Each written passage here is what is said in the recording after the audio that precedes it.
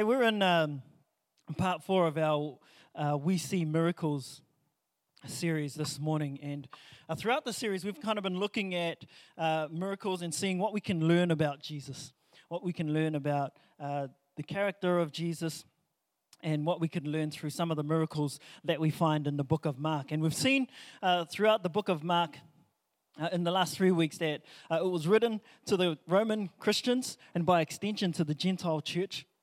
And also we saw how Mark has dedicated more of his account than any of the other gospel writers to Jesus' miracles. And so in parts 1, 2, and 3, we saw a picture of Jesus, the teacher, and his cleansing power. We saw a picture of a compassionate Jesus who kind of reaches down and moves within our lives.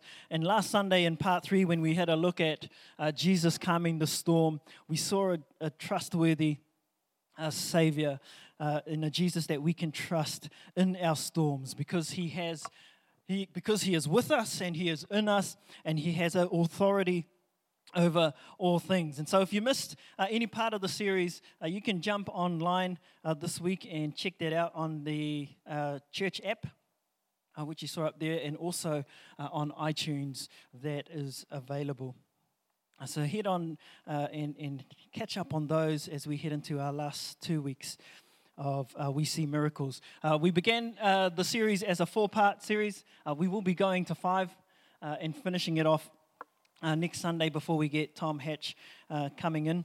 And so do join us again next Sunday. But let's pray as we come to the Word this morning. Heavenly Father, we thank you, Lord, for your word. Father, we thank you, Lord, for your truth.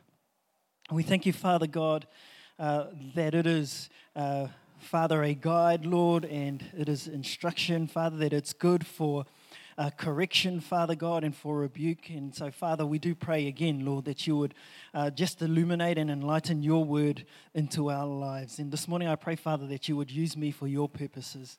Father God, that you would have your way in this place, that your message will be spoken, and that every heart, Father, will hear specifically from you and by your Holy Spirit. In Jesus' name we pray. Amen. Amen. So one of the key focuses of Mark is around Jesus as the suffering servant of God. And that's an aspect of Jesus that we're going to have a look at next week as we look at what it means to be Christ-like disciples. But this morning we're going to be looking at Mark 8. And we're not looking at one of the miracles this morning, but we're going to be looking at a passage which is considered a central, pivotal point in the book of Mark. And so to put the passage into context, chapter 8 kind of starts off and it describes Jesus performing another miracle of feeding thousands. So we've had the feeding of the 5,000 and Jesus then feeding 4,000 people in this chapter. It continues on and shows how Jesus through the chapter is speaking to his disciples. And he's reminding them about God's intent to provide for his followers. That's a cool God, right? He's teaching them about how God intends to provide for those who follow Jesus. And after healing a man that was blind in chapter 8, we come to this morning's passage, which is found in Mark 8, verse 27 to 30. And you'll find it there in your notes this morning. And very shortly, we're going to go through that passage of Scripture verse by verse. Has everyone got a set of notes? Does anyone need notes? All right, we're good. But we see in this passage Jesus accepting Peter's proclamation that he is the Messiah. And in true Mark fashion, as we've discussed throughout the weeks, Mark doesn't go into as much detail of the account as Matthew and Luke do. Where in Matthew, Jesus affirms Peter by saying that he's received this revelation about Jesus being the Messiah from heaven and not from man. But Mark 8, verse 27 to 30, which is there in your handouts, begins the second half of Mark's gospel, focusing on Jesus as Christ. focusing on Jesus as the Messiah. So up until this point, we've seen that Mark has kind of highlighted Jesus to show us Jesus' power.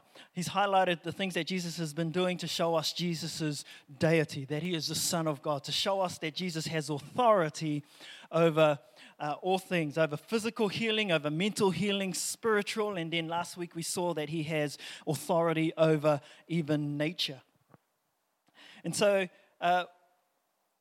in the second part of Mark, we have this focus on Jesus as the Christ and the Messiah. So let's go through these verses this morning as I share some application keys for you to take away. Mark 8, verse 27. Jesus and his disciples went on to the village around Caesarea Philippi. On the way, he asked them, "Who do people say I am?" So firstly, Mark's use of the words disciples instead of the 12 kind of suggests that there are more people around than just the 12 disciples that we're used to hearing about. So Mark often referenced the 12 disciples in his writings as the 12. And so we can kind of gather that Jesus has got a bit of a crowd with him as they're going on their way. Here where it says that they're on their way suggests that they're in between destinations. That's pretty simple to understand. They're on their way from one place to another. And so considering the text, that phrase is more significant, and the implications of it is more significant than what we might often consider. Think about this for a minute. Jesus and the disciples are on their way to Jerusalem, which is significant because they're growing and they're drawing nearer to the crucifixion as Jesus takes the time to teach them what they need to know and to teach them what he wants them to learn. There's a journey going on towards Jerusalem, and on that journey, Jesus is teaching them. And as they're on their journey, Jesus asks them, "Who do people say that I am?"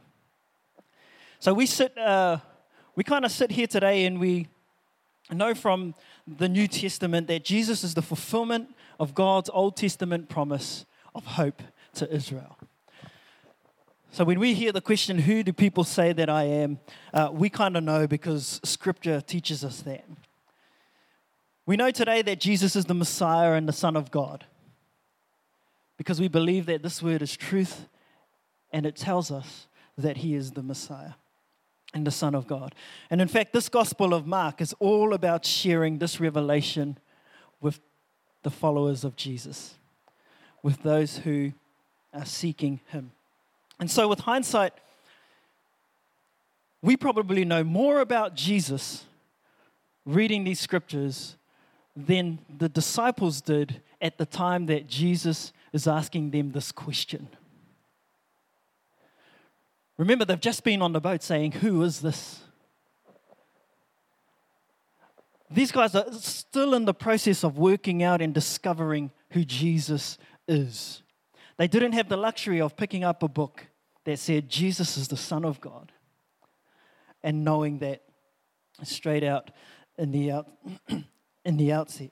And so Jesus is traveling with them and teaching them all they need to know about him, all they need to know about their calling, and all they need to know about their purpose as they go.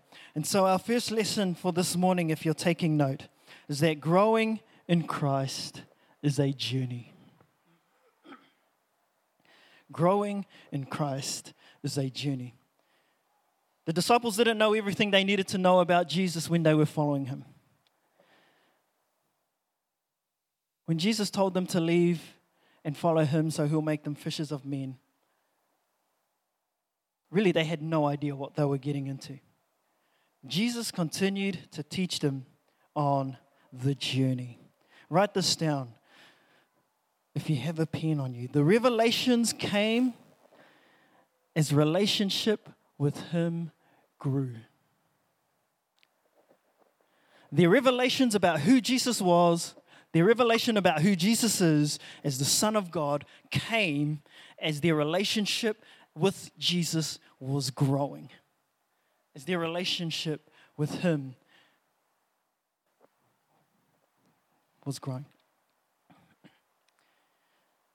And so my encouragement is this morning is not to let your relationship with God, don't let your relationship with Jesus stop growing. You know, if you think you've learned everything you need to know about Christ, if you think you've learned everything you know about God, if you think there's no further that you can go in your relationship with the Father, with the Son, or even with the Holy Spirit, if you've managed to fit God into your 3-pound brain, into that space within our heads, then I think you're worshiping the wrong God. Because I believe God's far too big for me to ever fully comprehend. Until the day I stand in His presence, I don't believe I'll fully know how big our God is. I don't believe that I can fit Him into my brain, understand all His ways, or even fully understand Him. And so I believe that we can all grow more in the knowledge and in our relationship with Him. But growing in Christ is a journey. You know, it's one of the reasons why we do life groups. So that together we can grow to know Him more. So that together we can grow in our love for Him. So that together we can grow to serve Him more fully with purpose. You know, doing life with other Christians who will encourage you, who will support you, and who, this is the one we never like, who will keep you accountable to your Christian walk. Doing life with other Christians who offer that is a great way to grow in Christ. So consider joining a life group in the coming term and keep moving forward in your journey. Oh, that'll be my daughter. She speaks loud. It's awesome. You know, every now and then I think that we should ask ourselves this question that Jesus is asking His disciples. Who do I say Jesus is?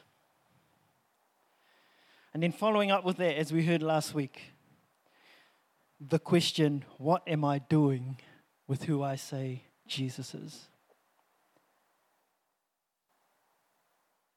And in doing that, we can keep a check-in on how much we've grown.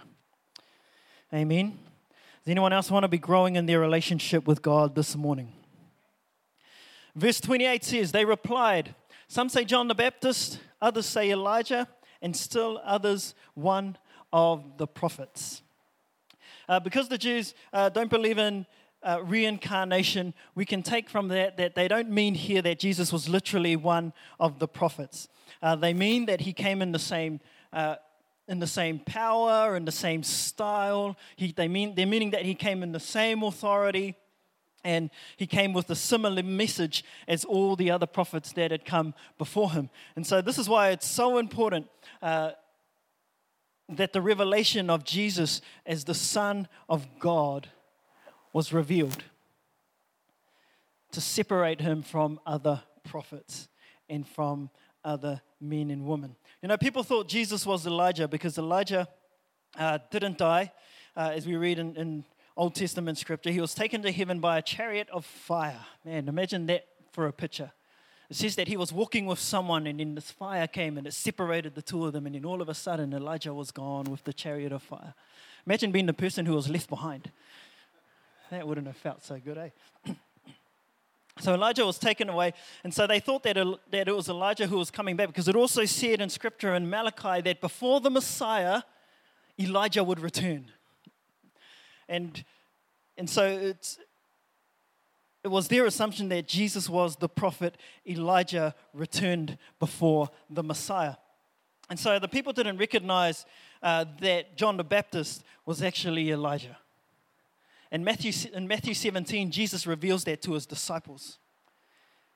So He tells them that Elijah has already come, And then it says that the disciples realized he was talking about John the Baptist. So John the Baptist was the Elijah that Malachi said would come before the Messiah.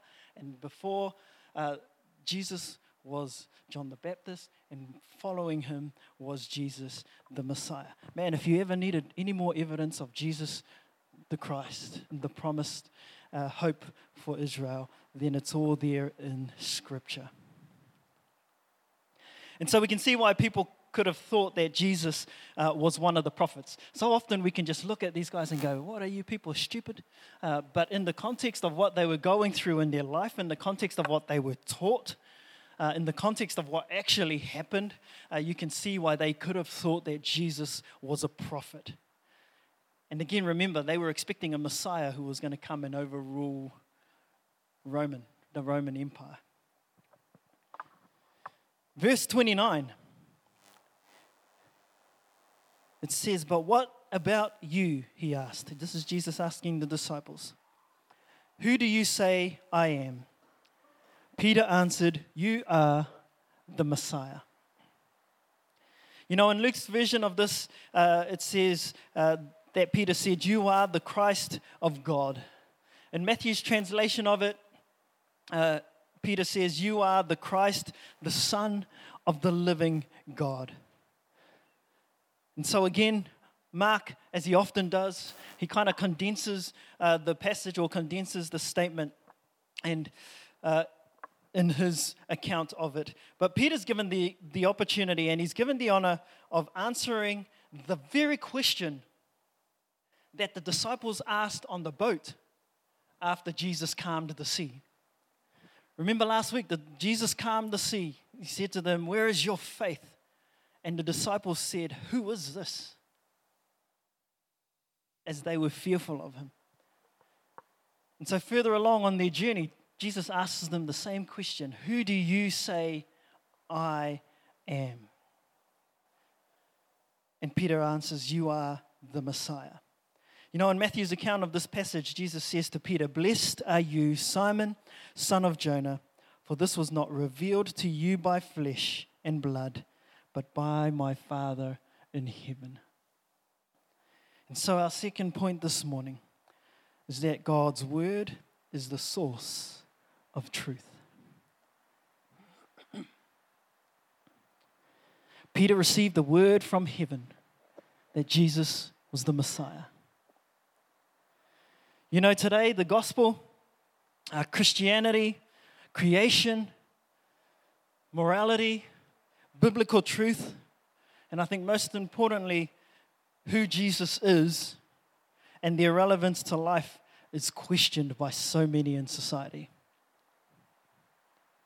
Even some religions don't believe that Jesus was the Son of God. They believe that he was one of these prophets. And that is why this passage is so pivotal, because it lays out this revelation from God for all of us to see. You know, there's always going to be differing opinions about people. There's always going to be things that people say out there in society, out there in social media. And people have so much to say in social media. And then there's the truth.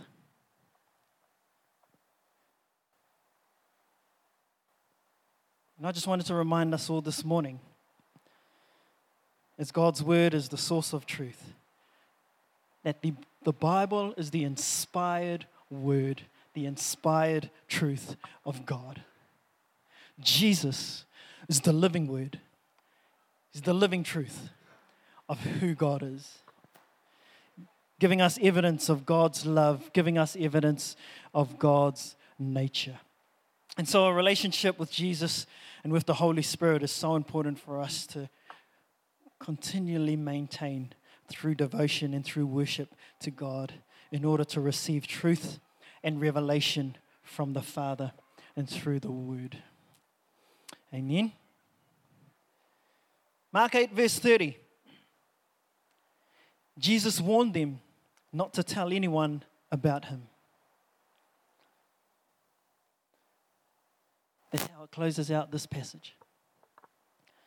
So we've seen throughout Mark that Jesus tries to keep a short rein on his publicity and on his public ministry. He turns water into wine at the wedding out of respect for his mother, not because he wanted his public ministry to become known or to be known as the miraculous worker. He silenced these demons. We saw some of them in parts 1 through to 3. He silenced these demons and tells them not to tell people who he is because he doesn't want them to be the witness of his messiahship and of him as the Son of God. And when his brothers push him to reveal who he is, he tells them that the time hasn't yet come.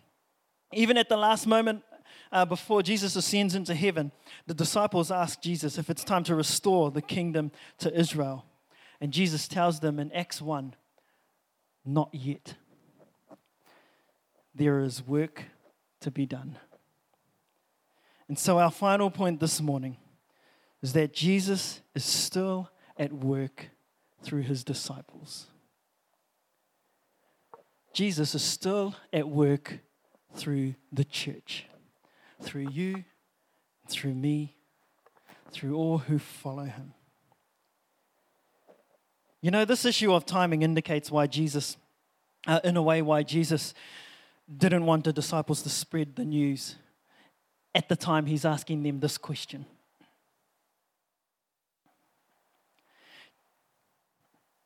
It kind of shows us why, leading up to now, Jesus was instructing people. When he healed some people, he told them, don't go and tell anyone. When demons spoke out about him, and the first one we saw in the series actually called him the Son of God, he told him to be quiet.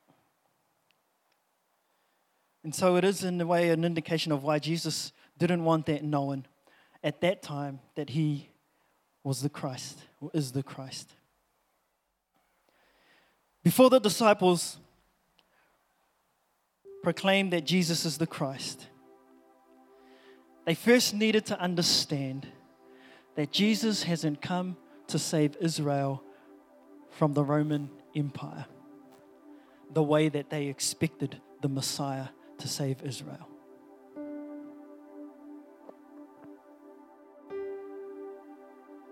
They needed to understand that Jesus had to be sacrificed to save the world from sin. That was his purpose for coming.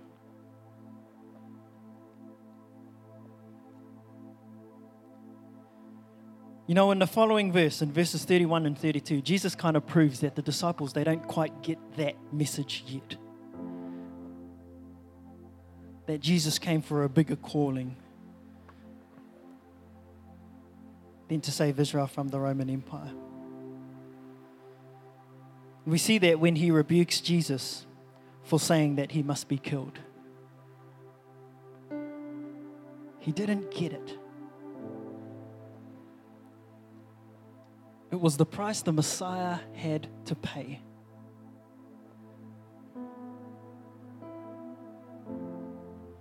His sacrifice was the reason he was given to us.